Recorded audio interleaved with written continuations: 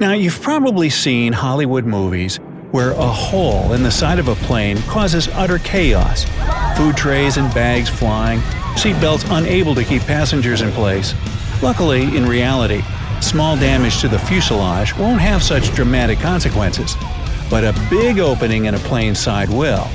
So, would you believe me if I told you a pilot managed to land a plane with much of its roof torn completely off? Buckle up! At 1:25 p.m. on April 28, 1988, a 19-year-old Boeing 737 that belonged to Aloha Airlines left Hilo International Airport and headed for Honolulu. The plane was named after Queen Liliuokalani, who was the last sovereign monarch of the Kingdom of Hawaii. On that day, the aircraft already had 3 short flights from Honolulu to Hilo, Maui, and Kauai. All of the trips were regular and uneventful. The weather was calm, and it seemed like nothing could go wrong. The captain was experienced pilot Robert Schornsteimer, 44 years old, who had 6,700 flight hours in the Boeing 737. As for the first officer, it was Madeline Tompkins, 36 years old, who had flown more than 3,500 miles in the very same Boeing model. Early in the morning, still in Honolulu, the first officer had conducted the regular pre-flight inspection and announced that the plane was ready for the flight.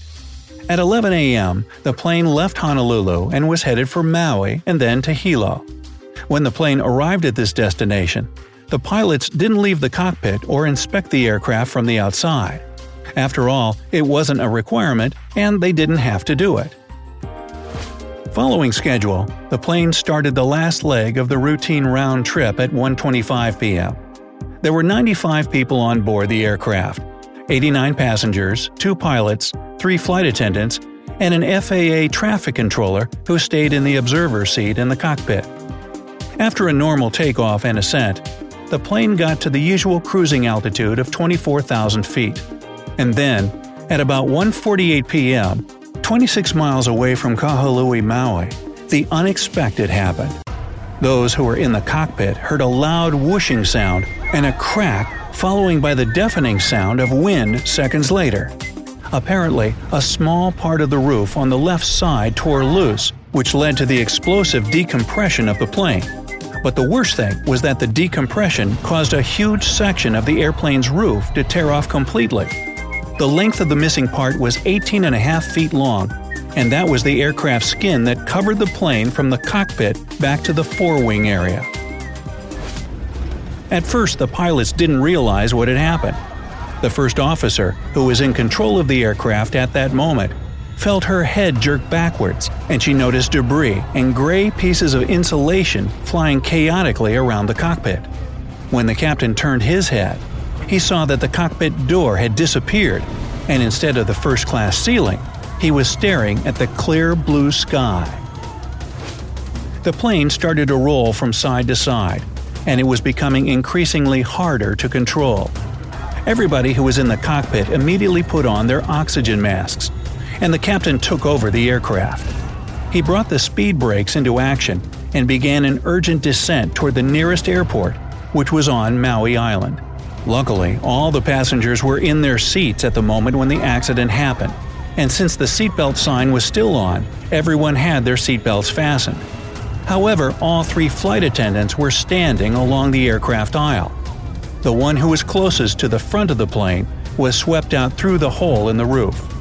The other 2 were thrown to the floor by a forceful jerk, but while one of them hit her head really hard and lost consciousness, the other started to crawl along the aisle in an attempt to help passengers and calm them down. At the same time, the pilots were trying to contact air traffic control and signal an emergency. To make matters worse, they couldn't hear each other and had to use gestures to communicate. They also didn't know whether their radio worked and whether they had managed to deliver their message. The flight controls were sluggish and loose, and the captain had difficulty controlling the plane. Meanwhile, the first officer was dealing with communication and assisting the captain. It turned out that the controller hadn't been receiving the crew's messages until the aircraft descended to an altitude of 14,000 feet. Only then the signal got through, and Maui Tower started urgent preparations for an emergency landing. But the problem was, at that time, in case of emergency, the airport control tower had to dial 911 just like anyone else. On top of that, the controller didn't catch that passengers and crew members would need medical help. After all, the crew only announced that they had experienced a rapid decompression, which didn't reveal the entire horror of the situation. In the meantime, the plane had already dropped to a height of 10,000 feet above sea level. The captain removed his oxygen mask and withdrew the speed brakes. The plane was moving toward runway 2 of Kahului Airport.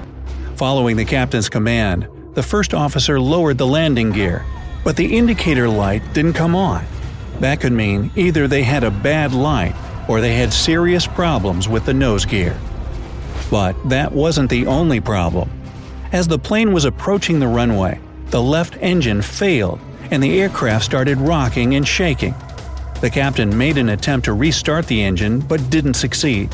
And still, at 1:58 p.m., just 10 minutes after the emergency and 35 minutes after the takeoff, Aloha Airlines Flight 243 managed to touch down on the runway of Kahului Airport. Landing a plane with such a huge loss of integrity was an unprecedented feat. To stop the plane, the crew used the reverse thrust of the second, still working engine. As soon as the plane stopped, the evacuation began. Everyone on the plane, except for the flight attendant who had been pulled out of the plane, was alive, although 65 people were injured. Most people had been hurt by flying debris and torn pieces of fuselage.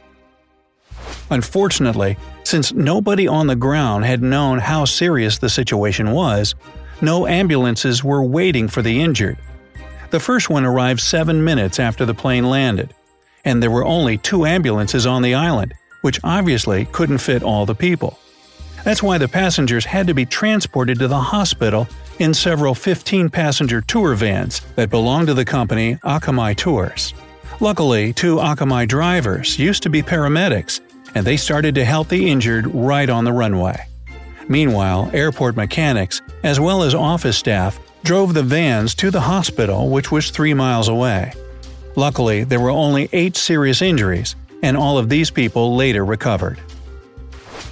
As for the plane, it was damaged beyond repair and later dismantled right at the airport. The missing part of the roof disappeared without a trace. But what could cause such a terrible accident? The problem wasn't the age of the aircraft. After all, 19 years isn't that old. Neither had it accumulated too many flight hours before the accident happened. But the 35,500 flight hours the plane had traveled included 89,680 takeoffs and landings, which are also called flight cycles.